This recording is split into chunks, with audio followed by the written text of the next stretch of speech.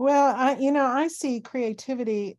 I think traditionally, maybe we've always thought of creativity as something that happens in the arts, and but to me, creativity is that just crosses every discipline and every way of knowing, and it's the ability to not only come up with new and novel ideas, but also to take existing ideas and twist them and tweak them and bend them and blend them.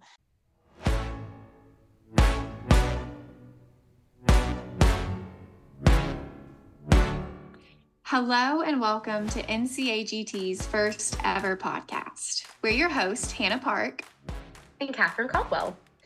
As educators, we feel it's our responsibility to reach all students that walk through our door. However, we realize that every year there are children in our classroom that we feel are put on the back burner because we lack the resources, knowledge, and support to provide for them everything that they need and rightfully deserve. Often these learners are eventually referred to as being gifted, but the problem with that is there's no universal definition of what it means to be gifted, which leads to a whole lot of confusion and a whole lot of inconsistencies. So knowing that we're not the only educators who feel this way, we've decided to work in tandem with NCAGT to interview entrepreneurs, community leaders, stakeholders, and experts throughout the field of gifted education to uncover the truth about what it truly means to be gifted, spread awareness, and hopefully be an instrument of change. This podcast is for anyone who is seeking to learn more about gifted education, parents, educators, and learners from all walks of life. Our organization is committed to being an instrument of change. Today we have the pleasure of talking with Kristy Doss and Lisa Bloom. These two women both teach at Western Carolina University. Kristy is an assistant professor in the School of Teaching and Learning, and Lisa is a J. Robinson Distinguished Professor. They both work with undergraduates, those seeking AIG Licensure, and teachers enrolled in their Master's of Ed program. Kristy has her Master's of Ed in Gifted Education, her PhD in Educational Philosophy, Gifted Education and Instructional Technology, and 22 years of teaching middle school students, 15 years as an AIG specialist. Lisa has 32 years of teaching courses in gifted education and special education at Western Carolina University.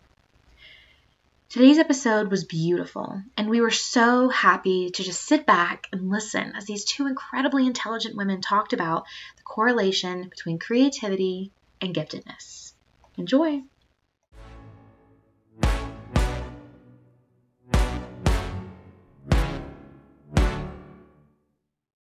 Good morning, ladies. Welcome.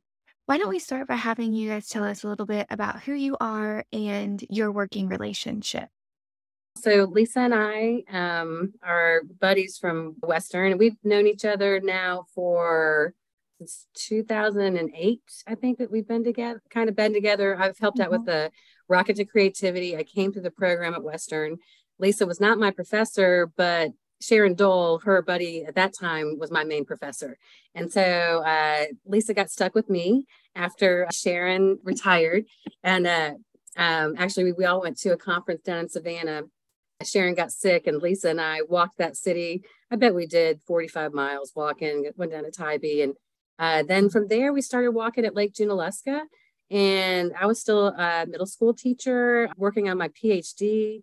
So I went down to UGA and got my PhD and then came back. And that was 1 year that I had to attend in person. So I taught middle school for 22 years, AIG specialist for like 15, and then joined Lisa at Western for the last 5 years and Rocket to Creativity before that, which is our camp. But we're just good buddies. And we took writing classes together. So Lisa's got a novel that's much further along than mine, but I have a science fiction novel that I got about 75, 80 pages into that. So that was another little shared journey. But we conduct a lot of research together and we just have a good time. Yeah. I remember when Kristy first came to Rocket to Creativity was the first I met her. That's a program that Sharon Dole and I started together over 20 years ago. And we started it because of my children. And I wanted something for them as summers that was, something enriching and that would nurture their creativity. And so we started that. I used to drag my boys kicking and screaming to school in the mornings, and we started Rocket to Creativity, and all of a sudden they were mad at me because it didn't last the whole summer.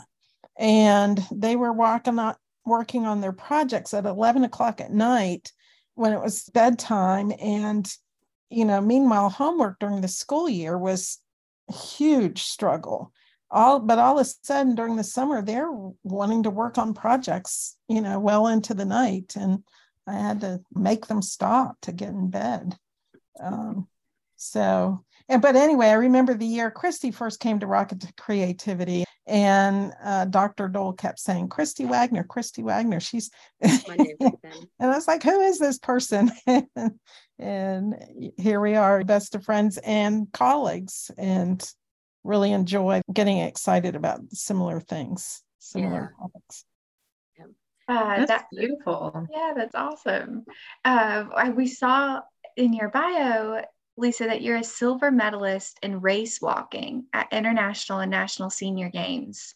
Can you tell us a little bit more about that? I sure can. So this is something that also happened probably about 25 years ago. I was trying to get in shape, and I had a friend, and we were trying to do a little bit of running. And I was really happy if I could run a mile in 15 minutes, which, if you know anything about running, is not very good. But that was good for me. And I happened upon this elderly gentleman one day at the track. And he said, he started to talk to me. And next thing I knew, we'd keep seeing each other, we'd talk. And the next thing I knew, he was calling me if I didn't show up. And so he started to coach me, and he was a former collegiate coach, and ran our PE department at WCU, but had retired. And he started to coach me, and we would go to running races, road races, and I improved in running, but never really got fast enough to be competitive. And we would go to the senior games, and he asked me, or one time we went to West Virginia to qualify for a senior game. And the only reason we picked West Virginia was because I wouldn't have much competition and then would qualify for the national games, because you had to qualify to go to the national games. So we were in West Virginia, and just coincidentally came upon the race walkers. And I said, Coach, I think I could do this. And he said, well, I don't know anything about race walking. He said, but I don't think the training will be a whole lot different. He said, let's try it. And so it turned out I was a lot better race walker than I was a runner. And he coached me. He died when he was 96. He coached me up until the day he died. And gosh. Yeah. And he himself as an athlete was still setting records at age 92, records for his age group. Yes. In running. Do you have like a certain, can you get disqualified? How do you not bust out and do a jog? How do they know? There are people around the track at race walks that have paddles, and there's yellow paddles and red paddles. And if you get a yellow paddle, it's a warning because you've broken the form. There's criteria, like you have to have one foot on the ground at all times, and the knee on your lead foot can't bend until the other foot comes off the ground. And so it's actually really hard on your hips and everything. But if you can maintain the form, you're fine. But if you get a yellow paddle, that's one warning. You get a second yellow paddle, that's your second warning. And then your third, 3 strikes and you're out. So you get disqualified. I've never been disqualified, But then I was in a bad accident in 2011 and broke my ankle and broke some of my vertebrae. And I got out of there, couldn't walk for a while. And my coach came to my house and he said, we started from scratch before, we'll start from scratch again. And the last race I went to, he couldn't make it because by then he was getting pretty frail. And I was calling him on the phone, Coach, I don't think I can do this. I don't think I can do it. And you can do it. You can do it. And this was in Utah. So I'm going around that track. And by the first lap around, I was just in pain. I thought, oh, I'm finishing this race and I'm finishing it for Coach. And people started to double lap me. And by the time we finished, I was dead last. Even the 80-year-olds were double lapping me. But I crossed the finish line. And my son calls it a sympathy cheer. The crowd was cheering for me. And I thought, okay, I'm just going to go home. And a friend I was with said, now let's just wait and see, congratulate the winners. And all right, we'll wait. Well, lo and behold, everybody in my age group that had signed up, only one showed up. So that was, so got silver medal that time too, and got to call my coach. It was our last kind of coaching moment, and tell him that I did it, that I got the silver medal. Now I've gotten the silver medal more legitimately than that in other races when I did have competition, but that one was pretty special. What a cool experience. Earlier, Kristy, you said you walked with her in Savannah. So do you do some of the competitive walking as well? No, I've never done competitive walking. I was an athlete when I was younger, like basketball, volleyball, track, soccer, swimming. But then, and I love to exercise like every day if I can get out there and do it. And so we do Lake Junaluska. It's about 6 miles that we walk when we do. And Lisa, she's a fast walker. And then we walk at campus. We'll, do loops around the campus. Lisa's got some different routes that we take. And when we travel, we just get out and exercise as much as we can. So it's great it's like a great place to brainstorm ideas. So we just carry I think we've been working on this creativity book in different ways, and it probably started at Lake Junaluska, walking and talking. And then we just talk about issues at Western and our plans and our goals and our research. So, and our creative writing. We just and what our characters will do next in our stories and revision. So I got to get back to that sci-fi book. You do. Gosh, awesome. Love that. All right. So one of our first questions that we like to ask is, what brought you into education, the world of education? What brought you guys here? I'll go first. When I graduated high school, I got to become a teaching fellow. And so that teaching fellows program was incredible. And I went to App State, and they just provided so much nurturing and guidance. And they were like, you can change the world. You guys are the best and the brightest. And so it was really exciting at that time. It was back in 1995 to graduate with all of these people across the state and network with them, and to see kind of like how we've evolved over the last 25 years. So some people are still in education. Some have doctorates, and went on and got their PhDs. I always think when you think about the teacher who's been in the classroom for 30 years, doing what they do, they need to be celebrated, and they don't have to go on to be an administrator or any kind of AIG specialist or coach. And so I still have people from my program who are teaching and doing great work in the classroom. So the Teaching Fellows was a draw, and teaching was also something with my mom was a teacher. So she encouraged my twin sister and I to do that. And my twin is a a theater teacher here. And so some of the kids in the county had my sister as a teacher for elementary. And then they had me all 3 years, maybe in AIG. And then Kelly moved to the high school for drama. And then they had her for all these years. I couldn't get rid of you. I know. And then now I'm at Western. And so some of them are coming through my program at Western now. So they've had a little bit of or maiden name Kowalski twins their whole way. So education is just really important to me. And I loved the Teaching Fellows program. That was, we took trips and did outdoor education and, really pushed each other in that program to do the best we could do. Yeah. Lisa, what about you? Well, so I grew up in the 60s and early 70s. And at that time, there wasn't a lot of guidance for people like me. I came from a poor single parent family. I was the youngest of 7 children. And, back in that day, they had college prep class. You either went the business route or the college prep route.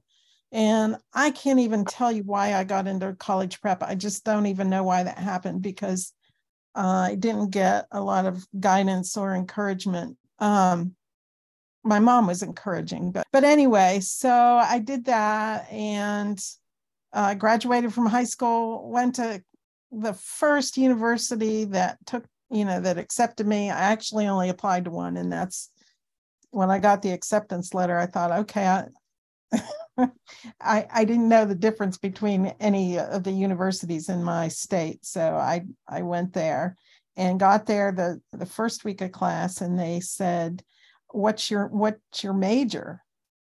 What do you want to declare as your major? And I was dumbfounded.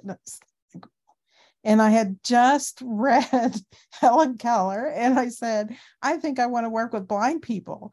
And so they said, oh, you belong in special education.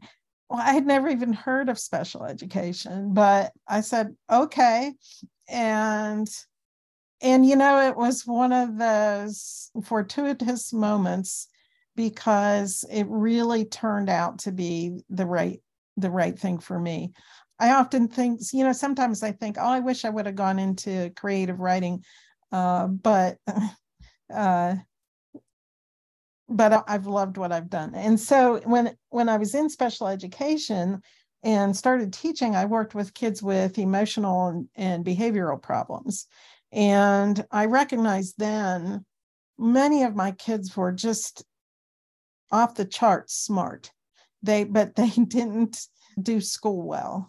And I realized then that there was a connection between what we try to get kids to do in school and the mismatch for kids that were gifted. And so then when I got to Western and started working with Sharon Dolan, we started Rocket to Creativities, when I really decided to delve into gifted education and opportunities for those kids that are less than thrilled with the school experience. Your quirky learners, your quirky learners, you're twice exceptional. I mean, they really benefit from like Rocket to Creativity, hands-on, student-driven. That experience changed my life, going to Rocket to Creativity and learning how to follow a student's lead. And the lady working with me, I had all my lesson plans set up, and she's like, you're not supposed to do that. We're going to follow their lead and let them guide the process. And that mind was blown, and it was hard. And I kind of broke a little bit inside, and then came out a facilitator. And I was like, oh, this is facilitating. This is real facilitating. You're not pretending like you're listening to the kids. No, you are watching and engaging and figuring out their next step and who's an expert to contact along the way. And there's so much play and curiosity and imagination. So yeah, Lisa, that experience, it's perfect for our twice exceptional students. Yeah. And even kids that are just misunderstood, because there's big overlap between attention deficit disorder, the characteristics of kids who are ADD and kids who are gifted. And I've seen that a lot. So, and then as we kept going, I became really interested in the whole notion of creative and critical thinking and how we nurture that. in children and how we kill that in children. So that's been I just think that right now we have massive wicked problems in the world. Maybe we always have, but it just seems like, political divide, economic disparities, climate change. And I just think that those problems need a different kind of brain power than what we're nurturing in schools. And I want us to be nurturing the kids that are going to be able to solve those problems for us. And I think tapping into creativity and nurturing that creativity is key to. It's just not something that's been focused on in educational, like really harped on in the educational setting. Well, I almost think like people discouraged creativity. Like over the last 25 years, I feel like when I started teaching, we could be creative, but it was still like classroom management. You weren't supposed to smile until Christmas. And then things changed with that and things opened up and we got to be more creative as teachers. And then project-based learning came in. And I remember the first time going to a PD about that and going back to my classroom and flipping my classroom where I had all of these different avenues for kids and choice. And it was like a celebration. So no longer were we trying to memorize the different types of clouds. The kids were doing projects and doing presentations, and they were giving me so much information on topics. And I was like, oh, I thought I was supposed to be the one who owned all the knowledge in the class. And I was like, whoa, project-based learning. I got to be a learner too. And then, so we got to be more creative. And then all of a sudden, that just took a sharp downhill turn where they want everyone to teach the same way at the same time, or bringing in programs for us to use, or pushing through too many standards where you feel like you don't have time to, be creative and allow kids to be curious and explore their imagination. And so you got to get ready for that EOG. It is very standard. Here's your standards. And even yesterday, I was listening to some students talk about models in gifted education and the ICM. And they're like, how do I get all my social studies standards covered and still use this big concept or theme to teach with? And it was breaking my heart. I was like, social studies is a place that needs a lot of depth and discussion and problem solving. And it should not be a race to master these standards along the way. So yeah, with that EOG prep, pressure with that. And I just saw even the people I team taught with went from wanting to do the creative projects and the real world projects to saying, no, we've got to understand how the theme affects the mood of the story and have the kids pull out the passages. And over, that's all they wanted to do anymore. And it was heartbreaking because we had like this big artist units that had research and talked about personality traits and presentations. And they're like, we don't have time for that anymore. We've got to cover just these things here.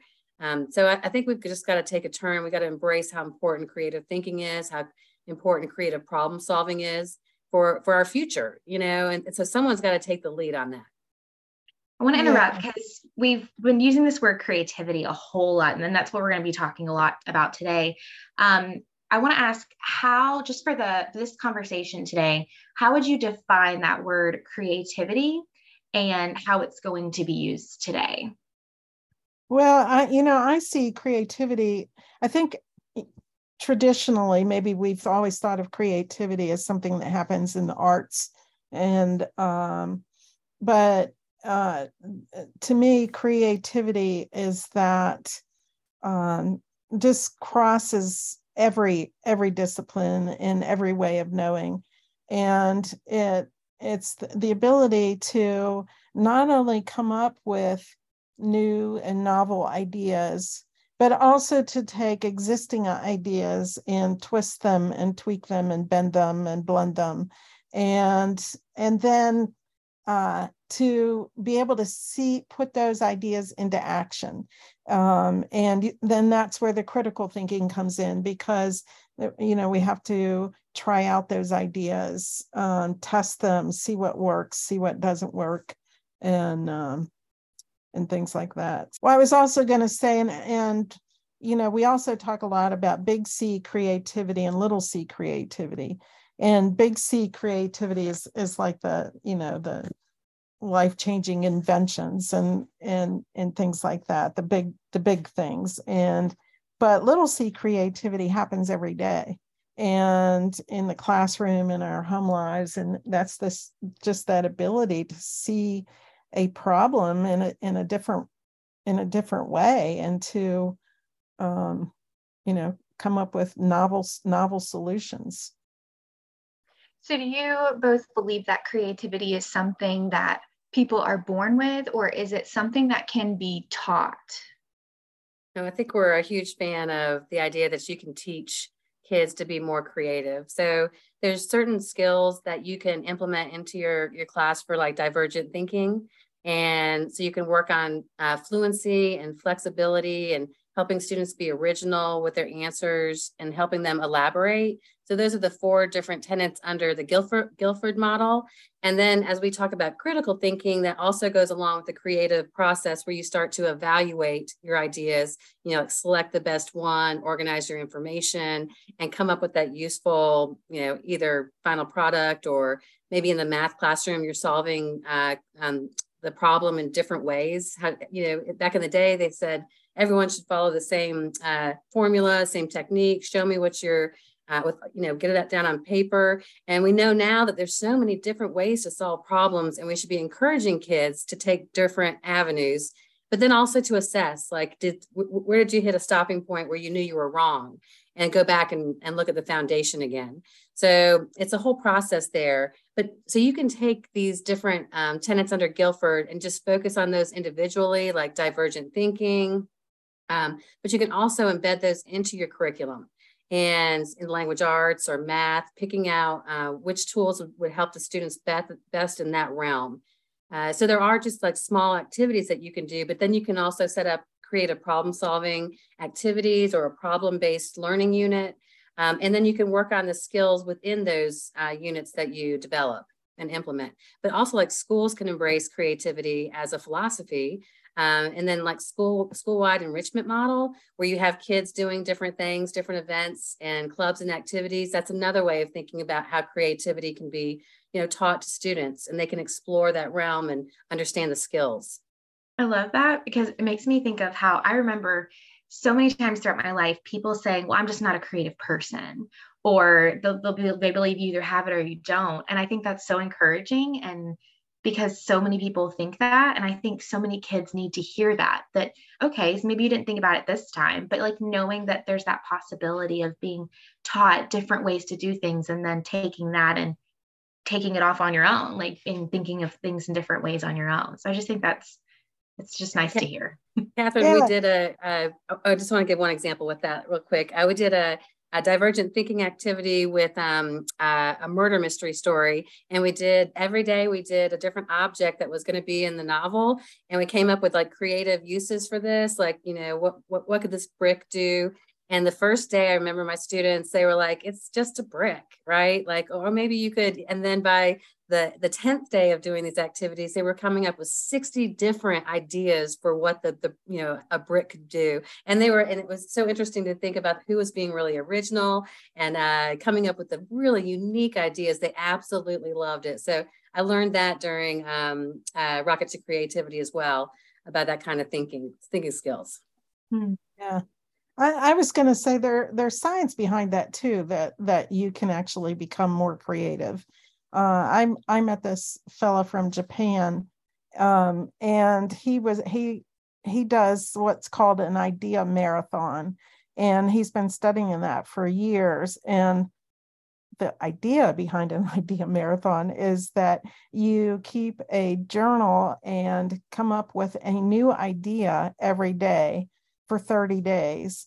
And it could be an idea related to anything, art, writing, science, engineering, whatever. And you're supposed to write it down, tell it to somebody, draw it if that's appropriate. And he's used the Torrance test of creativity to actually show that people's creative abilities increase after that 30 days by as much as 18%. There's also some folks, I went to a conference that was all about the research on creativity a few years ago, and there have been a lot of folks that have looked at things like our Rocket to Creativity experience to see if people's strategies for creative thinking are actually effective. And they found that they were. And they used all kinds of measures, tests of creativity, as well as doing brain scans and things like that.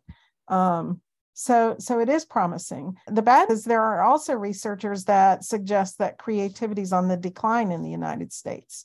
And we used to be considered a place to go for creativity, but our creativity scores, according to this researcher named Kim, have been on a serious decline for the last 15 or 20 years. But SAT scores are going up. So our kids are getting better at test taking. I see that in my undergrads. I feel like they're really good at following very concrete steps and directions. And that's because that's what we're having to teach in schools, is how to get better at taking exactly. And so then that's what we see in college. But they're uncomfortable when you ask them, when you give them something open-ended. Mm-hmm. And I just don't know what you want, Dr. Bloom. Yeah. And Lisa, I think that ties in when we have been looking at when young kids being very playful and their scores being really high, really creative, and then how that will take a downhill turn through adolescence. And they say maybe because they're trying to fit in with others. So we lose maybe because of context or motivation or wanting to be part of the group and not be unique. So we're looking at creativity on the college level as well by bringing creative activities into our undergrad and graduate classes and trying to reawaken that creativity for people because it's so important. So a huge piece of getting students to learn and be on board at any level, whether it's kindergarten or in undergrad classes, is having that buy-in. How do you convince your students that creativity is important? So on a college level, because I work with people in gifted studies, creativity is very important to them already. So those people will automatically engage because they want their students to have these skills. And then bringing it out to the other students, like working with different populations. Right now, I'm still in the experimental stage of having them do these activities and then wanting to know, was it effective for you? Was thinking in metaphors and creating these connections effective for your overall understanding of the topic? Or, using doodling, daily doodling, or thinking of music and poetry to help you out with this topic, or using a problem-solving technique like Scamper to try to solve a racial diversity issue. Was that helpful for you?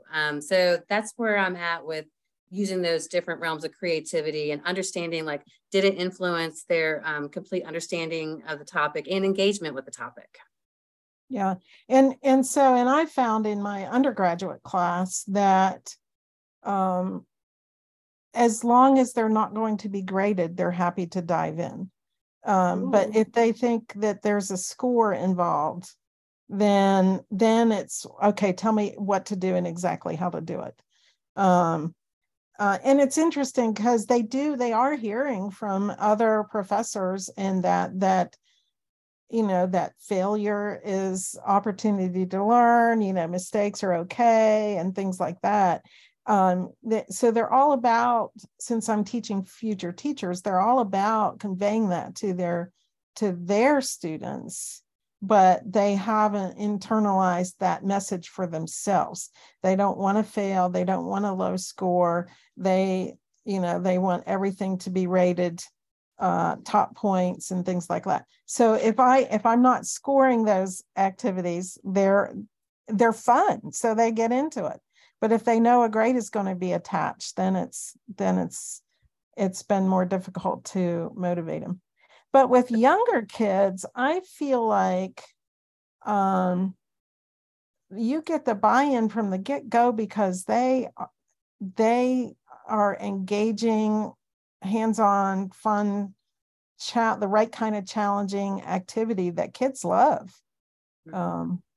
Especially if they have some choice in the topic as well. Like for our Rocket to Creativity, we have all of these different groups, archaeology and like crime scene investigation, and usually something with arts and drama and robotics. And so, I mean, they just jump in right away. They can't wait. And then the whole week is just one activity after another. And I mean, rarely will you have a student who doesn't want to create these final products that they end up creating. Yeah, we give them an interest inventory before they come. So they have, several different areas to choose from even before they come. And then when they get there, then they're the ones that decide within that theme that they've chosen. They pick what they're actually going to do with that for the week. And we've had kids make cover crafts that actually went off the ground. We had one of my all-time favorites is we had a group that was interested in whether or not dragons were real and if they ever existed. And so their question was, did dragons ever exist? And if not, why are they such an icon across culture? And those kids ended up they had just discovered the Dragonius hogwartius, which was a dinosaur. And it was a new dinosaur, and they named it Dragonius hogwartius. The archaeologist that discovered it had a sense of humor because he thought it did look a little bit like a dragon. And he ended up coming to a conference call with those kids, and they had all their questions planned out ahead of time. And and they were just little kids too. And one of my favorite questions was, did you find burn marks around his nostrils? And so he convinced the kids that no, it was a dinosaur, not a dragon. But when he ended by saying, don't ever stop believing in dragons. That's amazing. I love that you were able to get him to come in. And I'm honestly sitting here thinking, I'm not gonna lie, I love Game of Thrones and the House of Dragons TV shows, and I've wondered, like, could this have been right. And so, he really encouraged them to keep that imagination. And so that was fun. I want to say you can definitely pull this into your classrooms by using the same process. I used to do like a hypothetical grant unit, $100,000, and it was like month long, but it was about persuasive writing and building a website and interviewing experts and research and putting, like, hitting your standards all along the way. But the students have choice about what kind of problem they want to solve.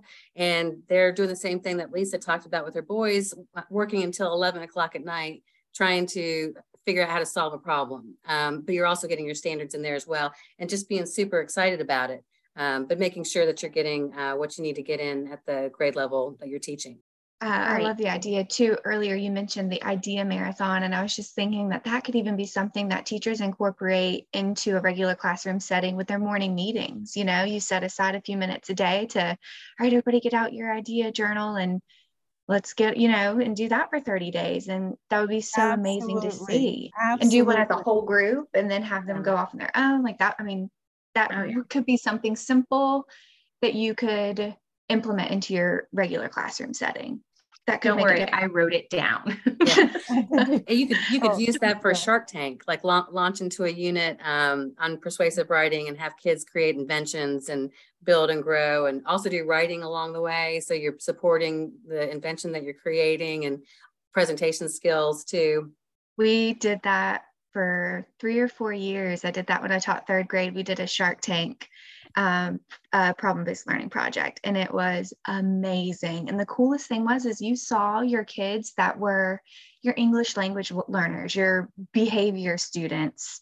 They were the ones who you saw excelling, and it was so beautiful to see them doing so well in an educational environment because they've never had that opportunity to be highlighted before, and they once you kind of took away these constraints and just let them go, they loved it. They researched a city, identified a problem, and then they had to come up with an invention or innovation to solve that problem.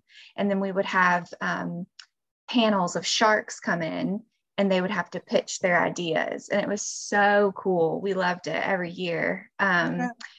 Earlier, Lisa, you mentioned that one of the surefire ways to kind of cut the cord of creativity is to put on expected evaluations. And that just made me think. I was doing research before, and I just think it's good to note that, and see if you guys agree, but I found some research that said 5 environmental constraints that destroy internal motivation and creativity are expected rewards, expected evaluations, competition, surveillance, and time limits. And I personally was like, oh my gosh, I can't think of how many times, like in my classrooms, I've done competitions, and kind of reflecting on, man, was I taking away from kids when I did that? So it kind of just made me reflect a little bit. I Kristy and I argue a little bit about that, but I agree absolutely with every one of those things. And I think that some people, for some individuals, competition and expected rewards, working for some kind of big prize or something like that, puts pressure on the students, so that it kind of freezes rather than freeze their mind and their thinking, because all of a sudden there's high stakes involved. And I think that, Daniel Pink talks about that. There's a little video that I showed in my class about the use of rewards. And, according to him, that's been studied with adults all over the world. And the higher the reward, the actually less productive people are, and the less ideas they come up with. And that those external rewards really only work for things that involve mechanical skills, but not creative and critical thinking. They actually deter creative and critical thinking. And what as far as adults go, what works the best is if you take money off the table. If you pay workers enough, then they will be productive and creative. But when you don't pay them enough, and which is why we need to pay teachers more, right? Oh yeah. So when you take that issue off the table, then that really is freeing. We do argue a little bit about it, just because like Shark Tank involves a little bit of competition, because you're going against your other absolutely. people. So for the Shark Tank, but I think like playful competition.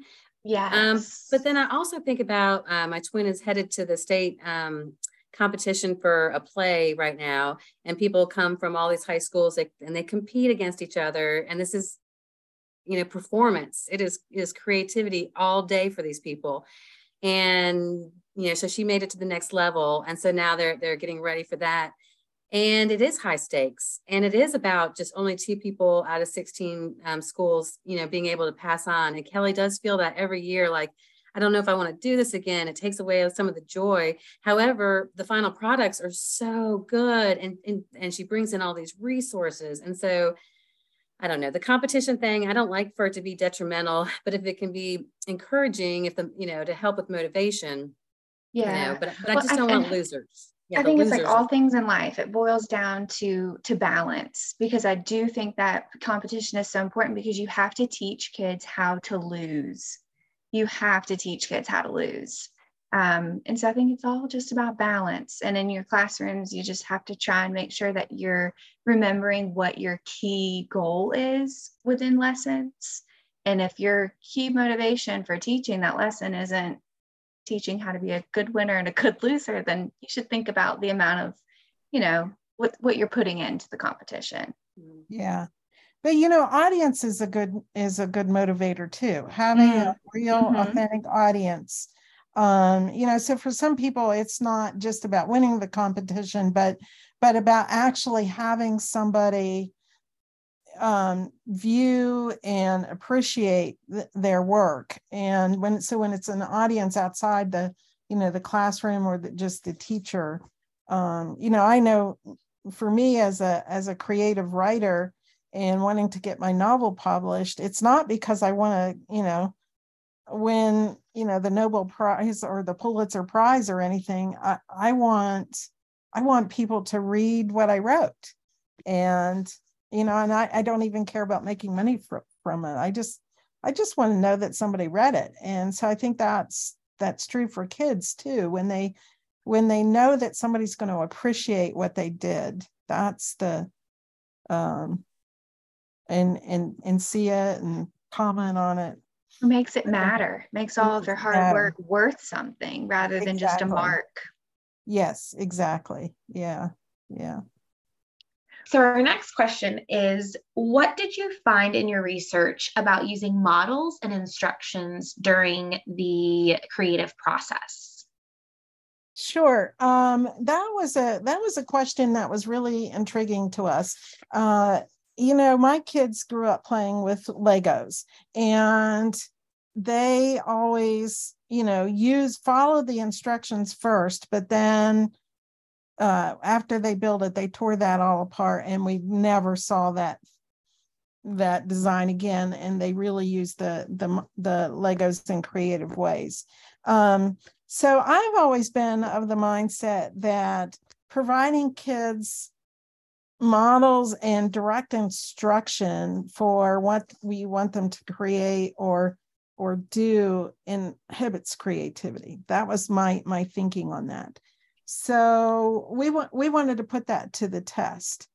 And what we did was we had 3 different creativity challenges for kids, and we had 2 groups. And so they either got the challenge with just, here, create this, or create not this specific thing, but like one was to create a Rube Goldberg machine that had 3 steps to it. And so one group got a model of a working Rube Goldberg machine and instructions on about how it was built. And the other group just got, here's what a Rube Goldberg machine is, and showed some examples, but we didn't show any examples using the materials we had. And then we said, here, make a Rube Goldberg machine. So what we found was that the kids that had the models and instructions didn't necessarily copy the model, but they used pieces of the model, and they ended up with more successful machines than the students that didn't have the model. Now, there was a time constraint, so perhaps the kids that didn't have the model would have, with more time, would have come up with a more functional machines. But we didn't really see a difference in creativity between those 2 groups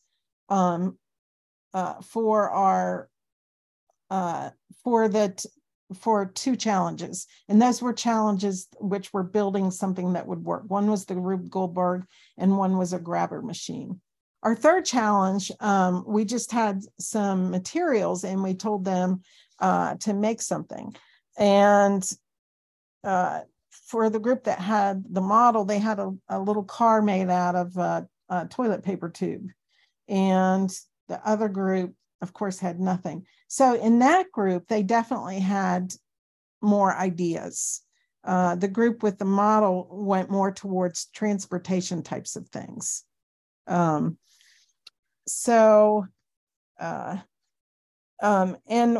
as we, thought about that, there's a book by Brandt and Engelman where they talk about there really are no new ideas out there, or there are very few new ideas, that our ideas really come from existing ideas that we break, blend, and bend. And so in our study, that's what the kids were doing. They were breaking, blending, and bending the ideas from the models that we showed them. That's so interesting. I mean, it makes me, I think it's so important when I'm teaching. I always try and have models before I send kids off to go do something independently. And so, I don't know, that makes me feel good that you found that kids that did have that model, it's not like you're necessarily telling them what to go and do, but giving them a place to put their brain on the start line. I feel like they get to that start line a little bit quicker. Right, exactly. Yeah. And so that study actually changed my thinking about that, because I was all opposed to models. Oh, really? Yeah, I was. And I thought, okay, as long as we're emphasizing that yours does not need to be like the model, yours, and emphasizing that word creativity. I think that's an important word, to talk about with kids, so that they feel safe in venturing from the model. Interesting. So in your research, what about creative mindsets in a makerspace setting?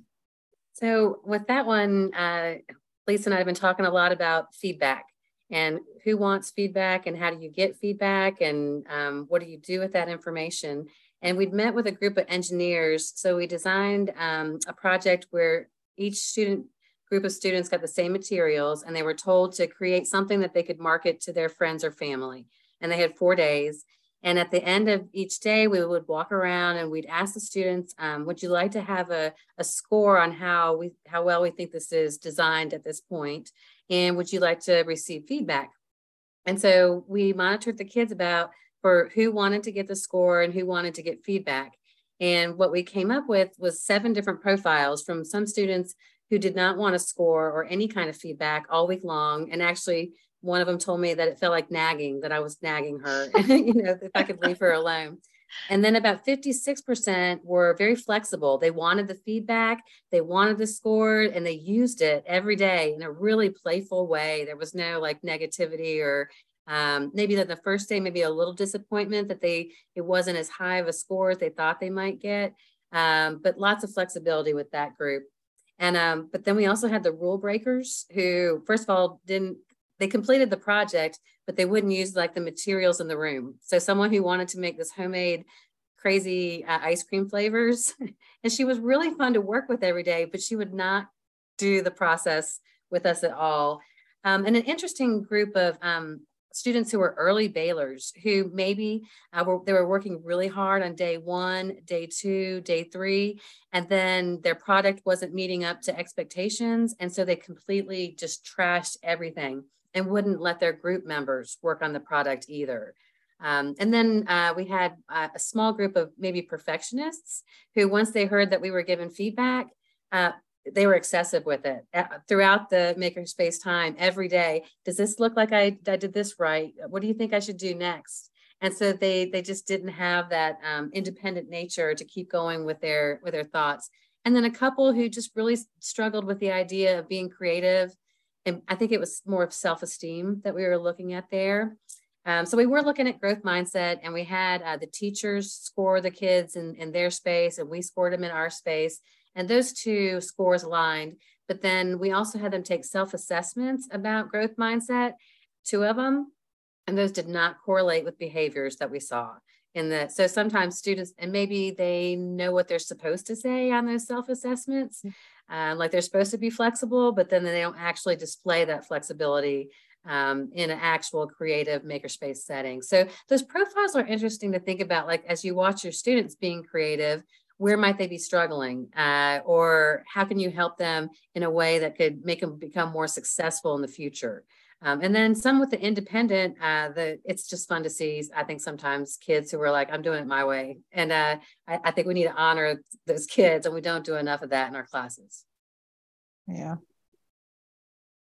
Wow, that's so fascinating, because it has me sitting here thinking about myself, like if I was in that situation, because I'd be wanting to be like, am I doing it right? Like, is this going to be what they want? Like, that's just how I would be thinking about it in that situation. And Hannah, I feel like you'd be doing it differently. Yeah, it was interesting. And Kristy, the kids' ratings of themselves didn't match with their behaviors or the teachers' ratings, right? Right. That's correct. Yeah. So that may be more about, we're also looking at those assessments for growth mindset and how they might correlate to creativity. So having wording that was more about creativity, because that was our main angle with the growth mindset. So using words like, do you feel like you are creative instead of intelligent? So word choice in some of those surveys could be altered to better understand the creative process for kids. And how did you get this group of children? Did you push into a local school? How old were they? It's our Rocket to Creativity. It was the kids that came to Rocket to Creativity. Okay. Yeah. And so, if you all know any teachers or kids that are interested, this is the first year since the pandemic that we're having kids back to Rocket to Creativity. We've been still doing it with teachers the last couple of years, but we're bringing kids back, and we're excited about that this summer. We usually have about 75 kids and our teachers who are getting certification, but you can also come and attend for CEU credits. And so it is a fun week, and we provide mentoring and bring in speakers and time for teachers to go out together. And then they're working with the kids, and we just try to make it a really fun-filled week. Oh, I love that. Just fully immersive. Yeah. We've talked a lot about being gifted learners, and then it's hard, it's difficult. There are so many different ways. Can you use creativity as a measure to identify students? You can use creativity. Georgia has that built into the entire state model for identifying students. So there are tests that you can give, like the Torrance test that we talked about earlier, but we also have one called the PCA that we have purchased for the Catamount school. That's our school that's associated with the university. But you could also use self-assessments or portfolio or parent perspective or teacher perspective. And so what that would include would be like one of numerous different components that a student could qualify for services. So if we look at grades, characteristics, we look at EOG type testing or some kind of testing, we look at creativity, we look at motivation. So if we had 5 different avenues to choose from, and the student needs to qualify in 3 out of those 5, then creativity definitely is a measure. And where you need to think about is, once you identify using this measure, how are you serving that student? How are they receiving services? So that's where people get stuck. It's like, I'm only doing language arts or math. And I think we should be doing science and social studies, and that there should be rigor across the curriculum. So let's say you do get this creative measure here, and you have high science scores and science motivation. That's where you should be getting your services.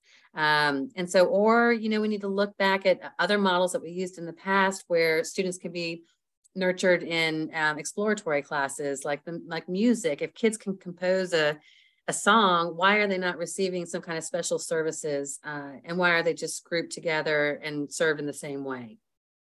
Yeah. And I would like to add to that. I think that one of the things that we know is that high intelligence and high creativity don't necessarily go hand in hand. And so, I think that back to those big world problems that I want somebody to solve, I think that we need to be recognizing the highly creative students as well as the highly intelligent students, and we need to really be supporting them and nurturing that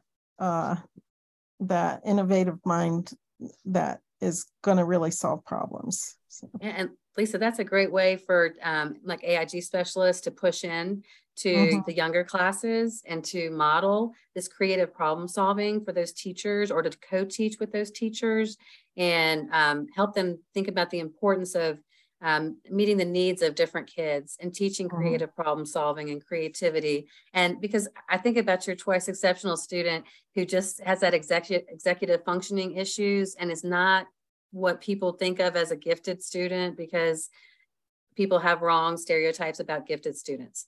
And so by teaching this creative problem solving and getting in there, you can help that student be successful and reach their full potential. How can, like, say if our listeners have questions or things that they just would like to continue to speak with you about, how can they best get in contact with both of you? Well, our emails are fairly easy. Mine is Bloom, and Kristy's is KK Doss, and then you just add at wcu.edu to either of those. And we would love to hear from folks. We're interested in talking to anybody that's interested in creativity or has ideas to share with us or would like to hear some of our ideas. Yeah, and especially any school districts that might want to come to camp, bring some teachers up there and stay in the mountains. We'd love to hear from you. Mm-hmm. And the last thing we want to talk about is the divide that the term giftedness can cause. Sometimes this term can lead to misconceptions and even prevent students from being identified because they don't check these preconceived boxes. So do you agree that the term gifted is problematic? And if so, what would you rename it? That's an interesting question. I just had a couple of students who in the master's program who wrote an article about what other people think of when they hear the word gifted. And they're calling out all these stereotypes and just troubling ideas that shouldn't be out there, such as like, oh, it's your gifted group, they're finishing first. And then we're like, oh, well, then what is this other group here? And do you really understand all the characteristics that go into someone who's got high achieving potential and talent? And so I think we're just going to have to be, really purposeful in letting people know that it's not the student with their hand raised all the time in the front row who should be identified for gifted programs. So we've got to move through that kind of those stereotypes and teach our teachers what it's like to have potential and also have maybe a learning disability or autism or ADHD or another issue. And as far as a term, like a different term for gifted, I don't know, Lisa, can you think of one?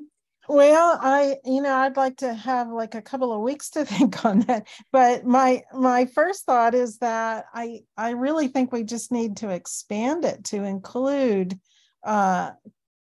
creative, gifted and creative, gifted, talented, and creative. I